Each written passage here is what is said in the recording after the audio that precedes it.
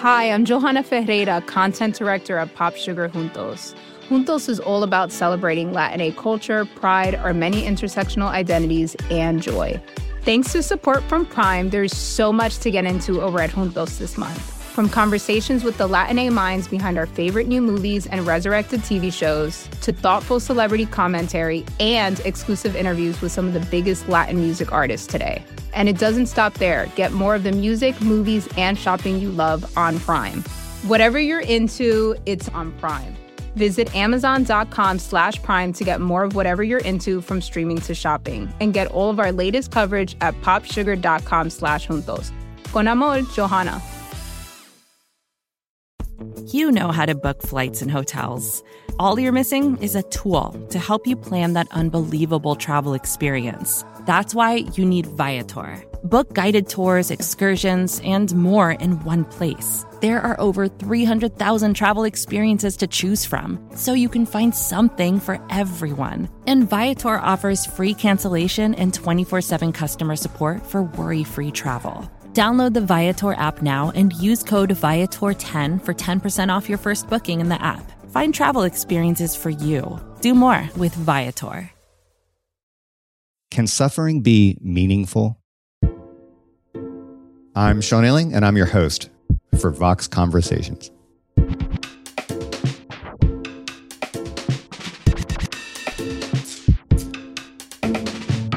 In the summer of 2020, Segal Samuel and I hosted a series for the Future Perfect podcast called The Way Through.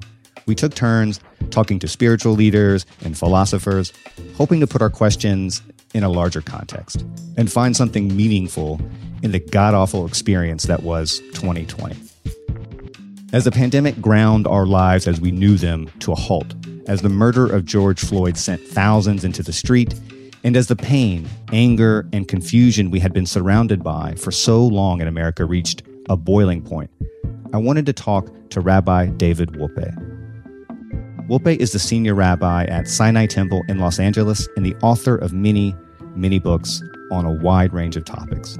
One of those books is called Making Loss Matter: Creating Meaning in Difficult Times. I reached out to Wolpe in part because I think it's a natural impulse to turn away from suffering or to look for ways to rationalize it.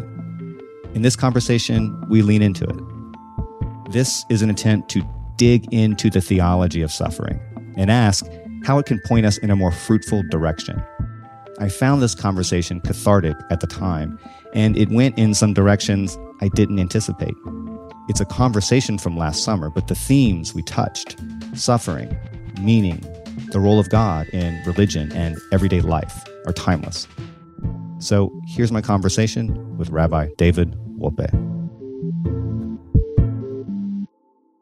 Rabbi David Wolpe, welcome to the show. Thank you.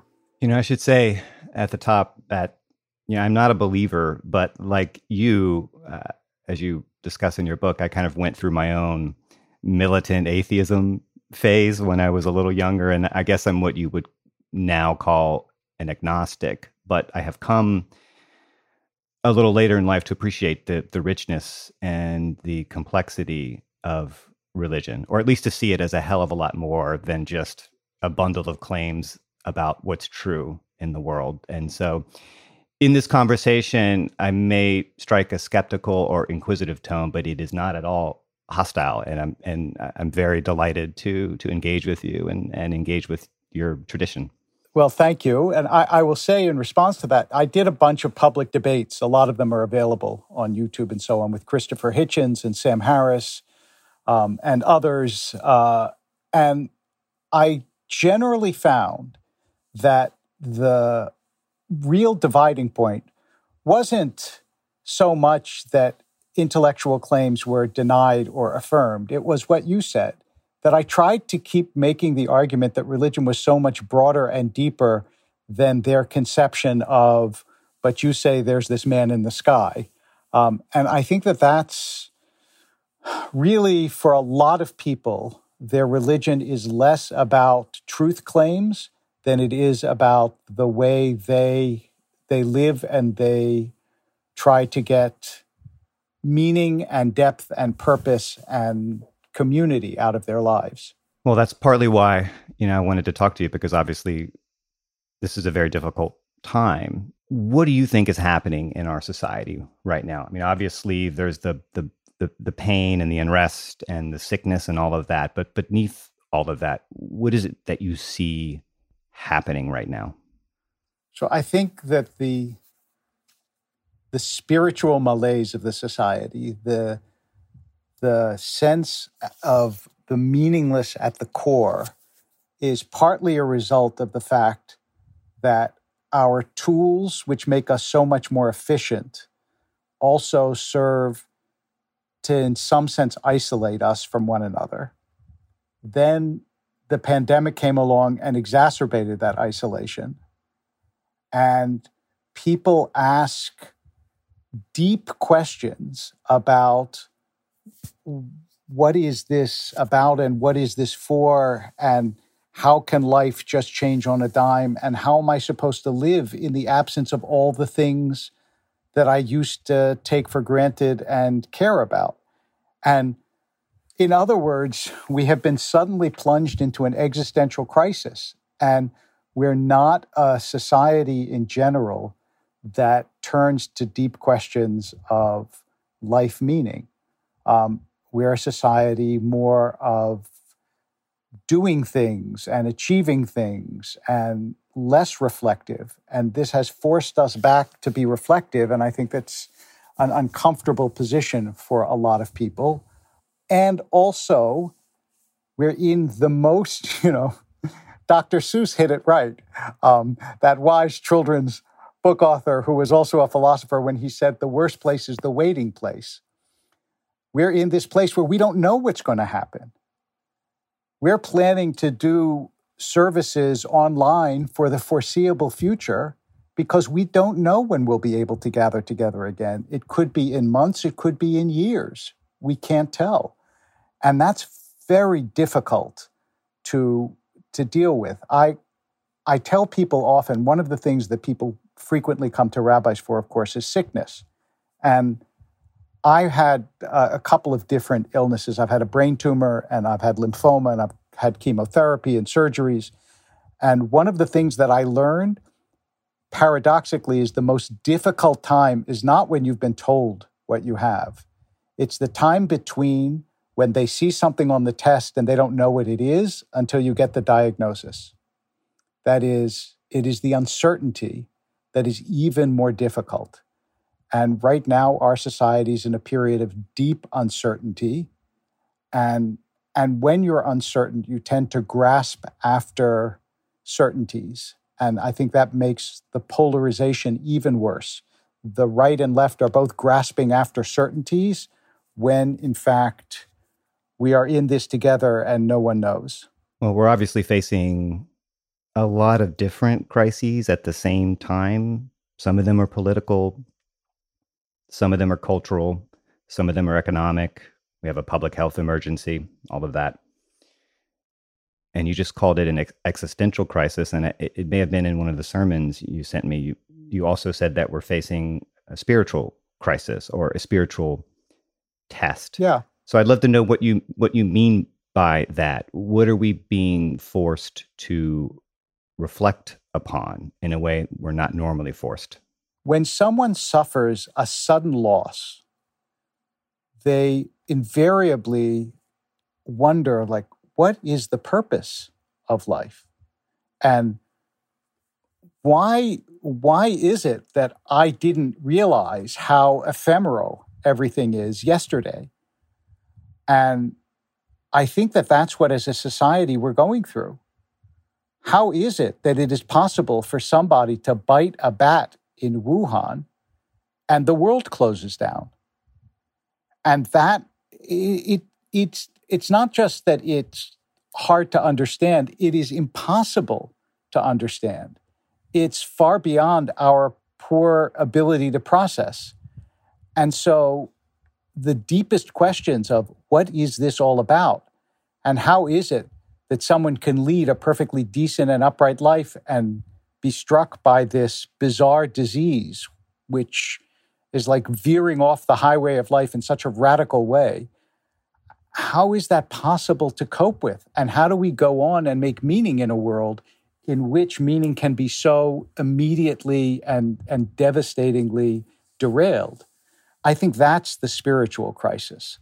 And it's not a new crisis, but it is a new crisis on a worldwide scale, because this is the first time, not maybe that the entire world was going through something, but that the entire world knew that the entire world was going through something.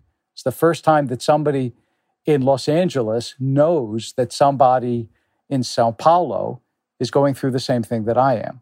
There's a quote from your book I'd like to read to you.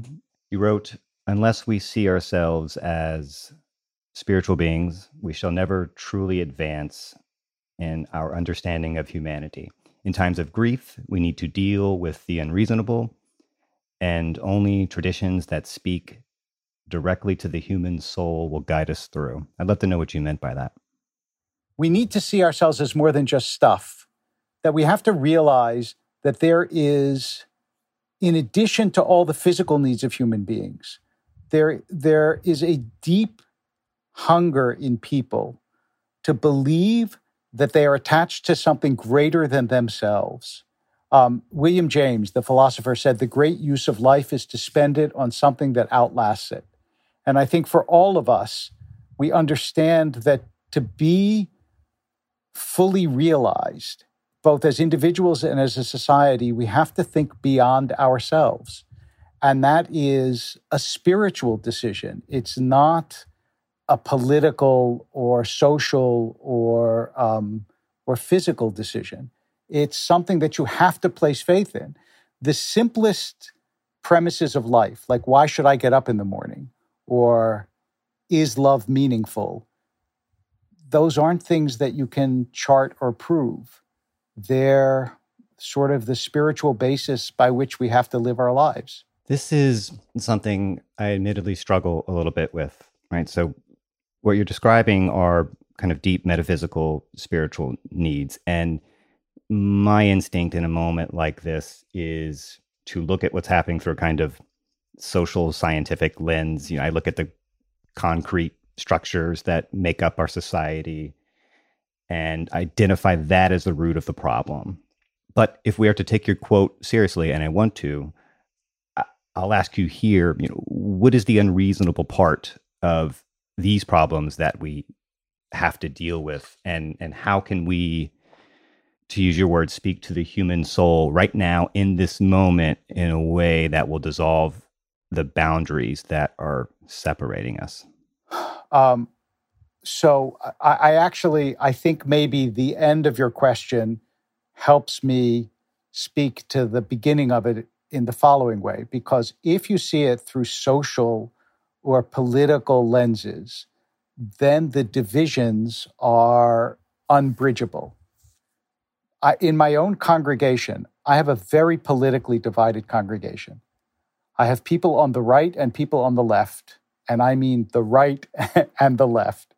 And one thing that has impressed me over the past many years is that there is no argument and no means of persuasion that either side will accept from the other side. Every time someone sends me an article and says, oh, this is a clincher, I see that they believe that one argument or another will prove that their point of view is correct.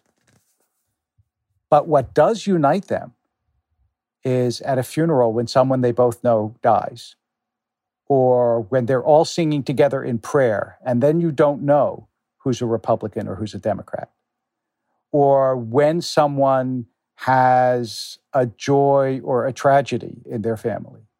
And that's because the deepest levels of ourselves are not political selves and not social selves, they're spiritual selves. And when you touch that, this is why religion has the potential to be a tremendous uniter. It's kind of force multiplier. It can be a divider too, but it can be a tremendous uniter when people of very different social or political orientations realize that at bottom they're the same. That's hard to get to outside of, a baseball game or a synagogue. I think most of us are suffering right now and experiencing loss right now in different ways and at different levels. And the book you wrote a few years back called Making Loss Matter is very much about how to face these moments in a way that isn't, resignation or passive, but tries to find a way to turn it into something constructive and positive and useful for the community, for the individual, for everyone. What does it mean to make loss matter? What do you mean? So the book was a product of two separate things that I think will help explain this, that really I've carried with me for my life. One is a sermon that my father once gave at a memorial service, what's called a Yizkor service. And he said, we have memorials for people who died, but what about the memorials for things that die while we're still alive, for dreams that die, for friendships that die? Because life is in part a process of losing. I recommend to your listeners the wonderful poem by Elizabeth Bishop, The Art of Losing. The art of losing, she says, isn't hard to master. And then she goes through all the ways we lose in the world. And that was one thing that got me thinking about the different kinds of losses we have. And then the other experience was how often when someone has a loss in their life, they will come to the rabbi and say, "Why me?" And I realized two things about that question. The first is people rarely come to me and say, I grew up in the richest country in the world and I had parents who loved me. Why me? Right? People don't ask that question about their blessings. They only ask that question about their losses. But when they ask it, I also realize there's no adequate answer to that question. I mean, theologians have discussed it for thousands of years. I have answers, they have answers, but none of them are completely adequate. Because the real answer to loss is not why did I lose, but what do I do with the fact that I lost? How do I make the loss meaningful so it's not just a loss? So, for example, the woman whose name, unfortunately, I can't remember at the moment, who lost her child to a drunk driver and started Mothers Against Drunk Drivers. Now, in a moment, I am sure if you asked her, she would give up all the work and all the organization and everything else if she could have her child back. It's not that it makes it worth it, but she was able to make the loss more than only a loss. It was a loss that created goodness in the world. And my sort of mantra is you're going to lose. Everyone is going to lose. The question is, what do you do with the loss that you experience? How do you, some people can start organizations or charities, but other people can allow their losses to make them more empathetic, more open, more kind, more giving, all those things. Or they can allow their losses to make them harder and colder and more distant. And the book is an attempt to give people ways to make their losses help the world and themselves flourish. I can't speak for anyone else but myself. I haven't experienced any great losses, but I am angry. I am angry that people are dying needlessly. I am angry that the least among us are bearing the greatest burden, as they always do. I'm angry that so many seem so content with so much malice and so much incompetence. And I guess ultimately I'm angry because I feel so small and the problems feel so big. And that fills me with a sense of powerlessness.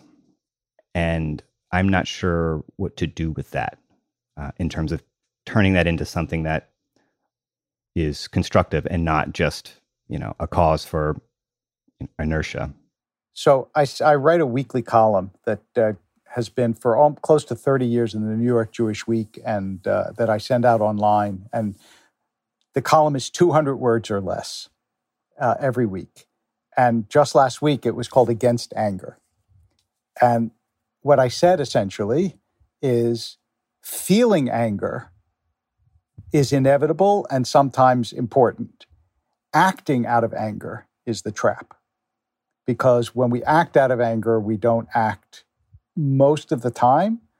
We don't act the way we should and could to make things better.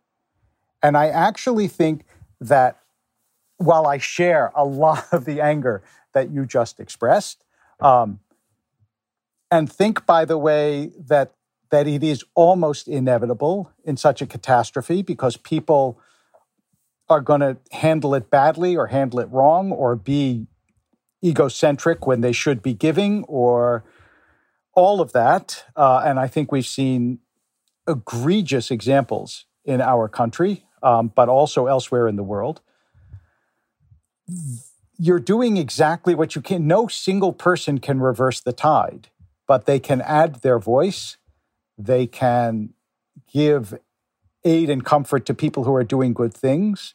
Because even as that is happening, we also know that there are doctors and other healthcare workers and scientists who are working round the clock and helping them and giving them support and distributing as my synagogue and all the other synagogues, churches, so on are doing, distributing food to those who are hungry, helping with employment, helping with money, all of that. That's what we can do. We can't, you and I, legislate different policies because we believe they would be helpful, but we can do certain things that matter. We can find out which charities are the most effective and give to them. We can man soup kitchens. We can express our solidarity with people who are suffering. Look on the side of my synagogue. We put up a very simple banner. We've never put up a banner before except, school is opening in September. But we put up a very simple banner that said, we stand with our African-American brothers and sisters against racism. And we didn't put it up there because we thought it would change the world. But because we thought, and the emails and letters I've received since demonstrate, that people want to feel not alone. And if you say to them, you're not alone, I at least am hearing you. I'm not in your position, but I hear you. That's more than you might think it is, Sean. That's a tremendous gift to people who don't know if anyone's listening. There's a quote in your book from a rabbi whose name I don't recall, but he said something like, or he called despair the greatest sin because it's the death of hope and I guess, the acceptance of this belief that, God's world is kind of dark and cold and pointless. Do you think that's right? Do you think that's the greatest sin? That was Rabbi Nachman of Bratslav, and he was a great and a fascinating character. I'm all for momentary despair. I'm all against permanent despair. That is, if you want to lay down in a moment and say, "Oh my God, I can't take it anymore," I'm with you. Totally understand, and I think that there are a lot of people in our society who have every right to feel that, but you have to get up again. You have to. That's the difference between, a successful life and world and an unsuccessful one. You have to build the world anew every single day, even though it's hard and even though you don't want to. That's our task as long as we have breath in our body. And so I think that he's right, that in some sense, the greatest sin against life is permanent despair. But I understand why people feel hopeless for a moment. However, I want to say, there has been tremendous progress in our world in so many ways that part of our despair is forgetting what life was like 200, 300, 400 years ago. I just read a book about death and the Enlightenment in France.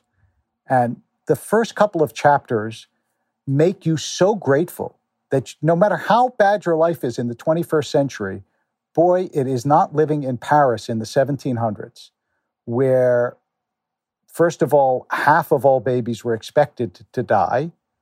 And another, I think it's 10 to 20% would die before they were 8. And life was constantly difficult in so many ways. And so we shouldn't think that we haven't progressed. In other ways, we haven't. But in so many ways we have, that the trajectory should at least give us some hope that maybe together we can pull this out and make it better for our children than it was for our parents.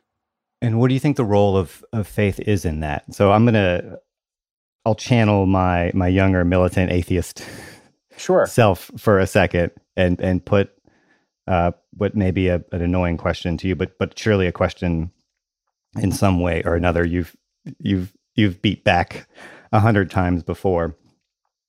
But what if I were to tell you that there is no God and the world isn't so much dark as indifferent? And if there is going to be any injustice in the world, it will be the work of human hands, not God's. And my problem with faith, or at least certain manifestations of faith, I think, is that sometimes it becomes, or it leads to an acceptance of the way things are. That's God's will. And there's nothing we can do about that. And that there's a kind of quietism in that I think can sometimes get in the way of the sort of action we need to move forward. And I just wonder what you think about that. I agree with virtually everything you said. I was not expecting you to say that, Rabbi. I have a problem with that variety of faith for exactly that reason. I remember once, this may be taking it in a direction that you didn't expect, but I remember once having a debate with years ago with Sadhguru, who is a well-known Indian guru who came to my congregation. Well, a wonderful man in many ways, a really interesting person, and I've had other dialogues with him since. But we had a long debate about reincarnation because I said, look, reincarnation means that whatever life you're living now, it's because of what you did in the past life. And that means if your life is miserable now, you deserve it because in a past life you lived a certain way. I said, and that negates everything that I believe, that this world is essentially unfair and that you have to do what you can to make it fair.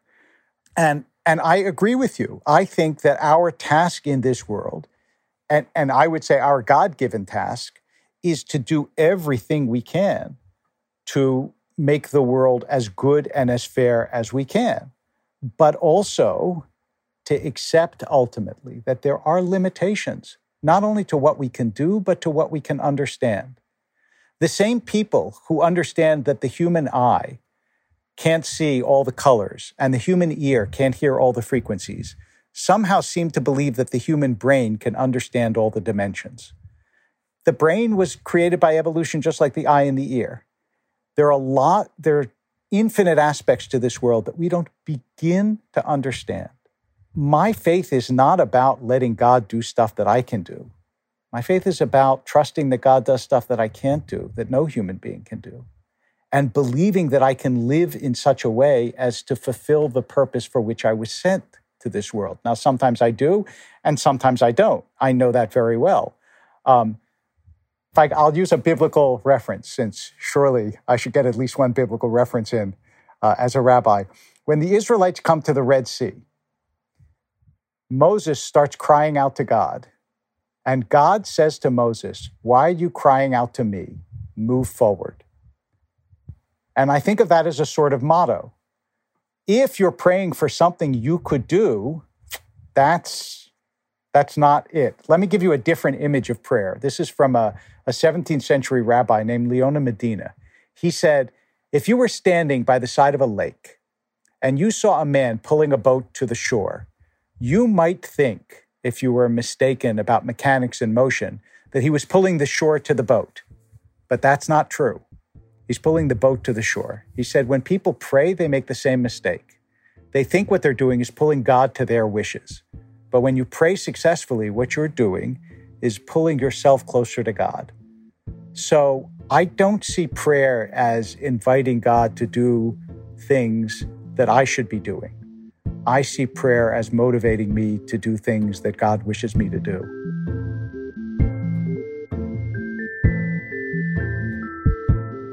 How should we think about unfairness or injustice? You can look at things as a puzzle, which demands an explanation, or you can look at things as a mystery, which demands acceptance and a commitment to setting things right. Which is the better approach? I'll ask David Wolpe after a short break.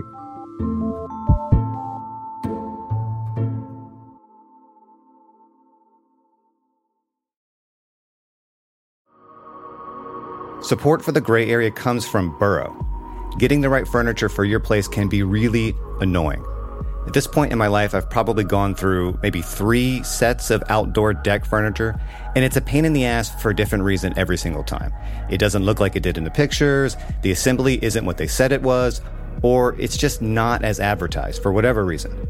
Thankfully, Burrow is the furniture company that wants to make it all a little easier. Last year, Burrow introduced their outdoor line, and this spring they're adding to it with their Dunes line, offering new seating, dining, and lounger options designed for luxury, comfort, and durability. Burrow furniture is easy to put together and take apart, so you can move or store it as needed. And it ships straight to your door for free.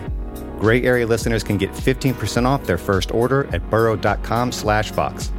That's Burrow, BURROW.com/Vox for 15% off. burrow.com/Vox.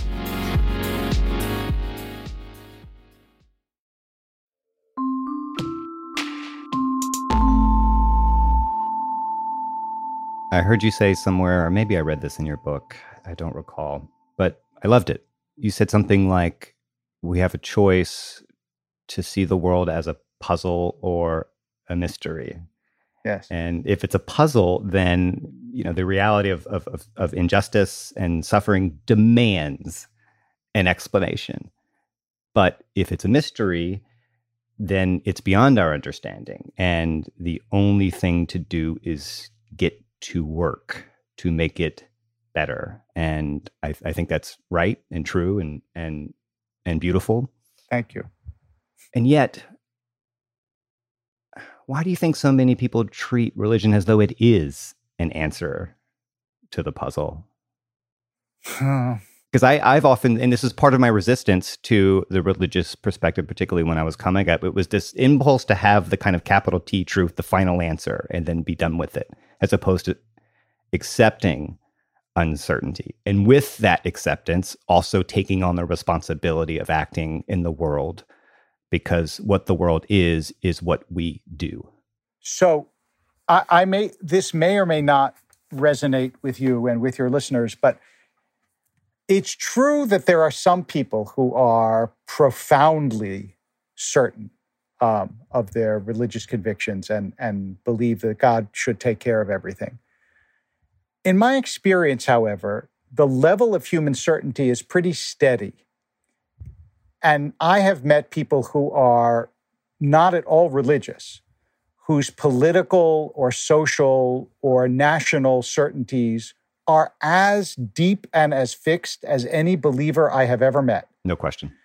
And so I think that it's a human characteristic. I almost want to say failing. I mean, it was Keats who wrote that beautiful letter to his brother where he talked about negative capacity, that is the ability to be in uncertainty without constantly searching for a certainty that you can grab hold of and stick fast to, and how hard that was. Well, if it was hard for Keats, it was certainly hard for us, because it's difficult to live in that waiting place that we talked about earlier. It's difficult to live when you don't know what the answer is, because life is, as the writer Gide once wrote, he said, life is fired at you point blank.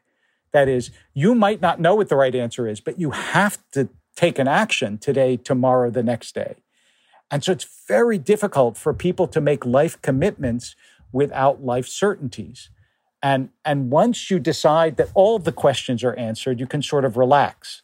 But I'm with you. I'm on the anti-relaxation party.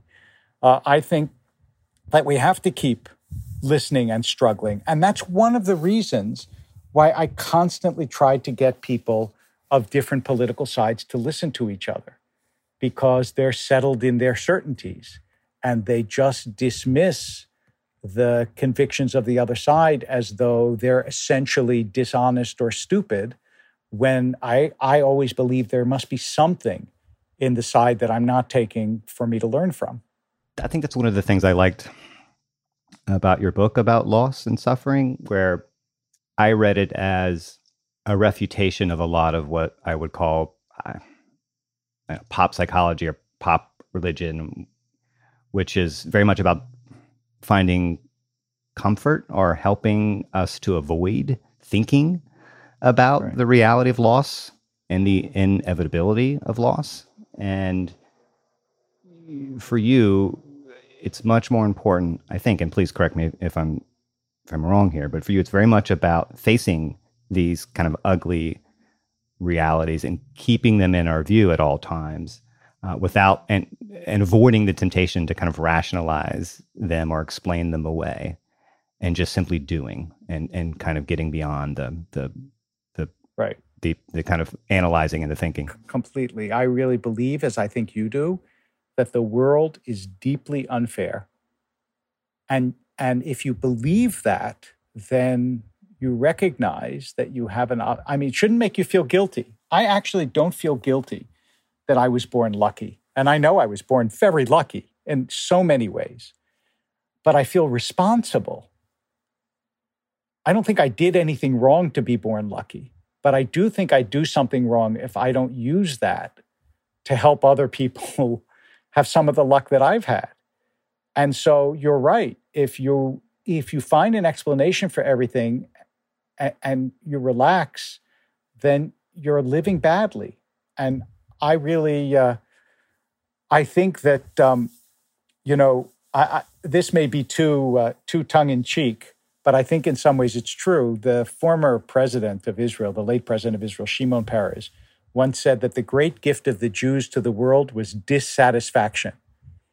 And I actually think that dissatisfaction is a great gift, because in a world of such inequality and cruelty, if you're not dissatisfied, there's something wrong. I mean, a part of you should have acceptance and gratitude, but a part of you also has to have indignation. Well, this may be a good moment to earn my gold star from the rabbi by invoking my own biblical example that's in your book. And I jotted this down when I was reading it. I want to make sure I don't get it wrong. But you talk about a story about Job. I think it speaks not so much to the problem of suffering, but to how we should help each other when we face it. And so in the book of Job, right, Job's friends initially sit beside him and weep after he, sort of experiences all these personal tragedies that I think most people probably know of. But then when they try to explain it to him, try to explain why all these terrible, terrible things happened to him, then they're condemned. What's the lesson there? Like, it seems very relevant to what we're talking about. It is great. Yes, that was wonderful, and thank you for that. I got my star. Nice. You got your star. The lesson is that as soon as you explain away someone else's suffering, you're wrong. You're wrong, because first of all, you can't know. You don't know and you can't know, and you can try to make it better, but you can't take away someone else's suffering. And in fact, at the end of the book, in this wonderful, people don't always realize that this is in the Bible.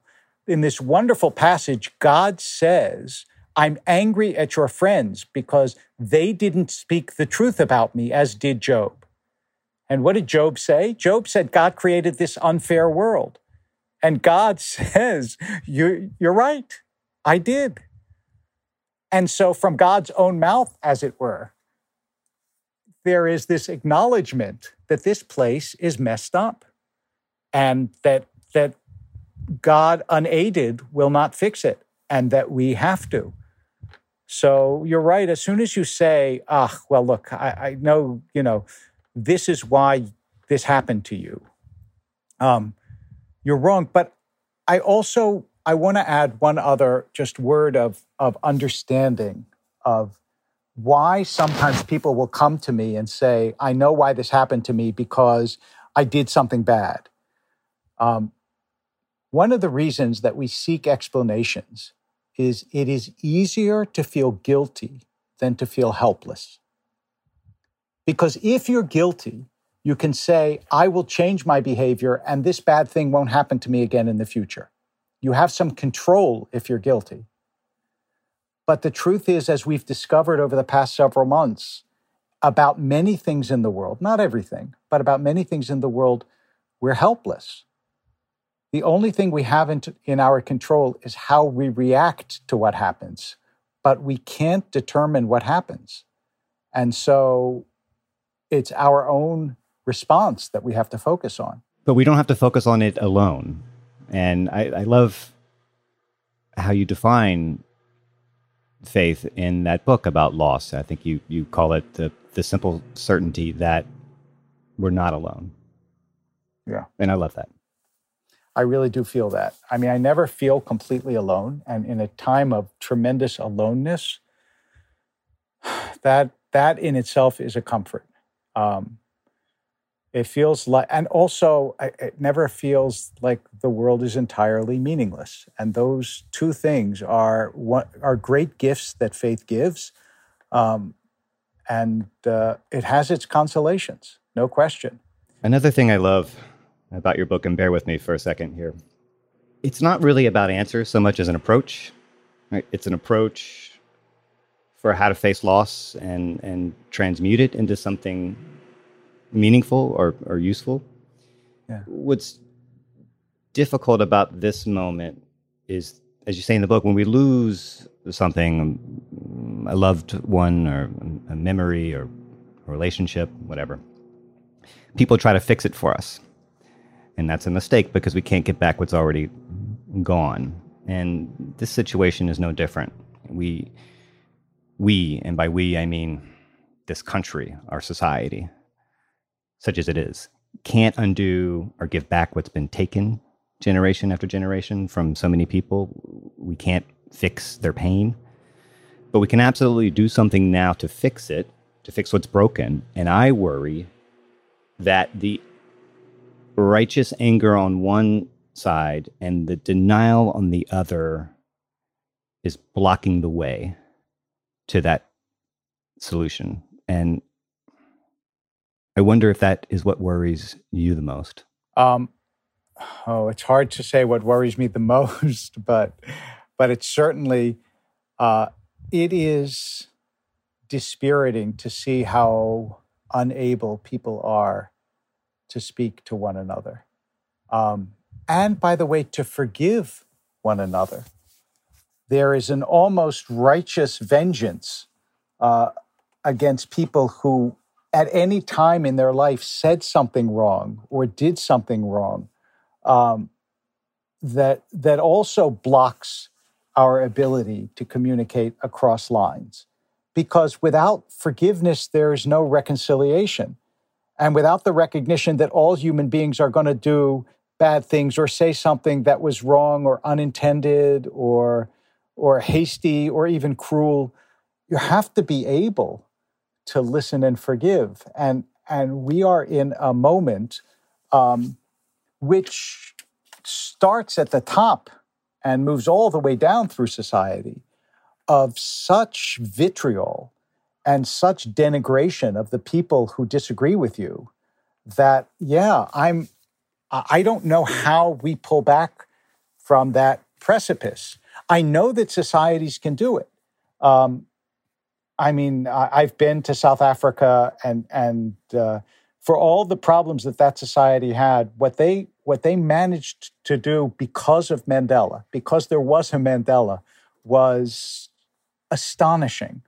But I don't see our Mandela, whom everybody could listen to, on the horizon. And so I don't know how we're going to get such angry and oppositional sides to come together at this moment, because and this may not be the moment.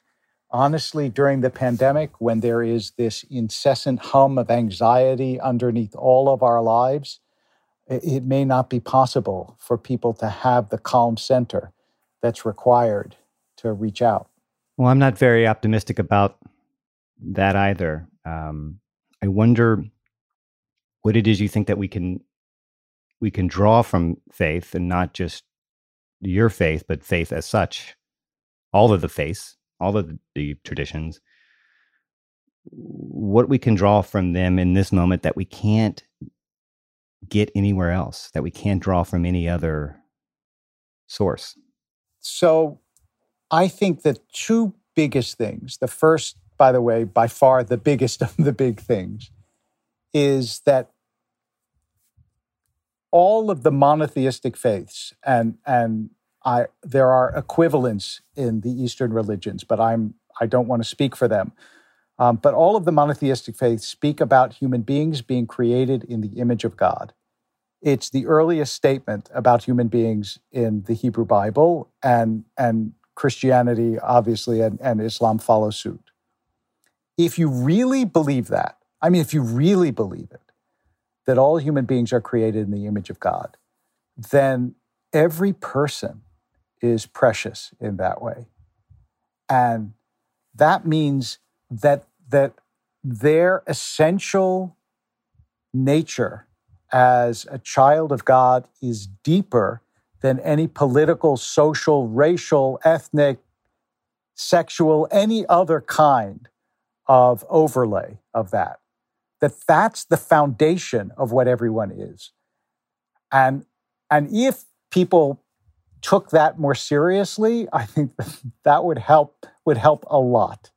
And then the second is that the essential religious position is that all human beings are a collective and in the same boat. And you can see that, obviously, scientifically. We're all on this planet, for example. But if you see the real human predicament as the same everywhere, then you can understand that other human beings, even when they seem antagonistic or angry or so on, that there is something deep within them that shares your doubts, your perplexities, your suffering, your worry, your mortality, the fact that they will face death as you will. And so those two statements of commonality, I think, are what religious leaders at their best preach to the people who all too often want to hear other messages. If this is, as you say, a spiritual test, and I think that begs the question, is our religious traditions, are our religious leaders meeting the moment? Are the religious institutions we have in this country and all the traditions and all the resources they have to muster, are they responding to that as a community? Are they responding to this moment in a way that is helping us to move forward? And if not, what ought they to be doing?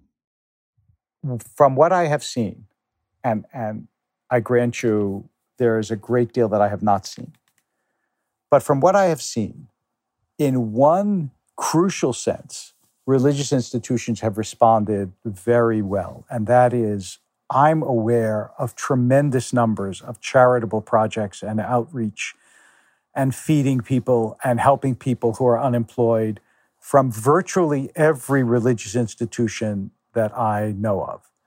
And to have those sort of spiritual boots on the ground, if you will, is incredibly important at a time that the need is so great that no government program could possibly, that's always true, but especially true now, that no government program, however generous, could possibly embrace all the needs, and also couldn't know all the needs. I know the needs of the people in my congregation in a way that no one else could. So in that sense, they're doing well. what we don't have, what we do miss, are a few powerful national voices that have a sort of universal respect that could speak up in a way that people would have to listen to. And I think that the reason that that is so is that even religious leaders have become politically classified as right or left, and therefore only their constituents listen to them. We lack an overarching figure or overarching figures. And that, I think, is a great loss to a society when it doesn't have spokespeople, religious, but even if they weren't religious, who are universally respected, whose voice could summon people to the better angels of their nature. And in that sense, I think the religious world is failing us. You know, I have to admit, I've always struggled to stay hopeful, in part because the fragility of the world means that it's always easier to break than to build. And, every achievement is just kind of waiting to be washed away like a sandcastle by the tide. And listening to you now and reading your book, faith to you seems to be the ability not to be weighed down by fear. Is that right? I never thought of it that way, and I thank you for putting it that way. But I think that that's true. I think that that's what faith is. Faith is not to allow the fear or the loneliness or the despair to be the final word, ever to be the final word. To really believe that ultimately our trajectory is in the ascendant, that we will overcome this, that as dark as things look, they will, the dawn is coming. And when I look back in history, the people that we most admire, they're like Rembrandt portraits. They're that shining face out of the darkness. Whether you think of King or Lincoln or Moses, I think that's what they were. They took dark, difficult times and they gave people hope. And in the end, they were right.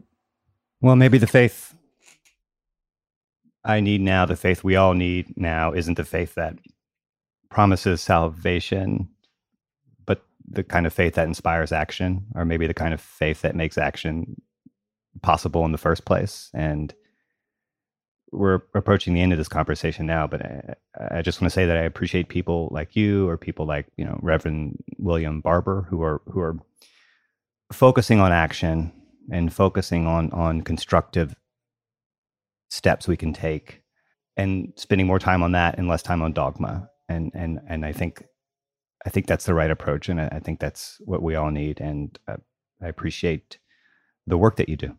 Thank you. I will.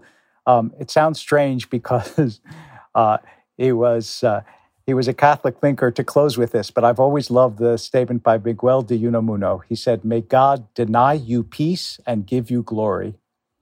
And I think we need a little less peace and a little more glory, in the best sense. So thank you, Sean. Rabbi David Wolpe, thanks so much for being here.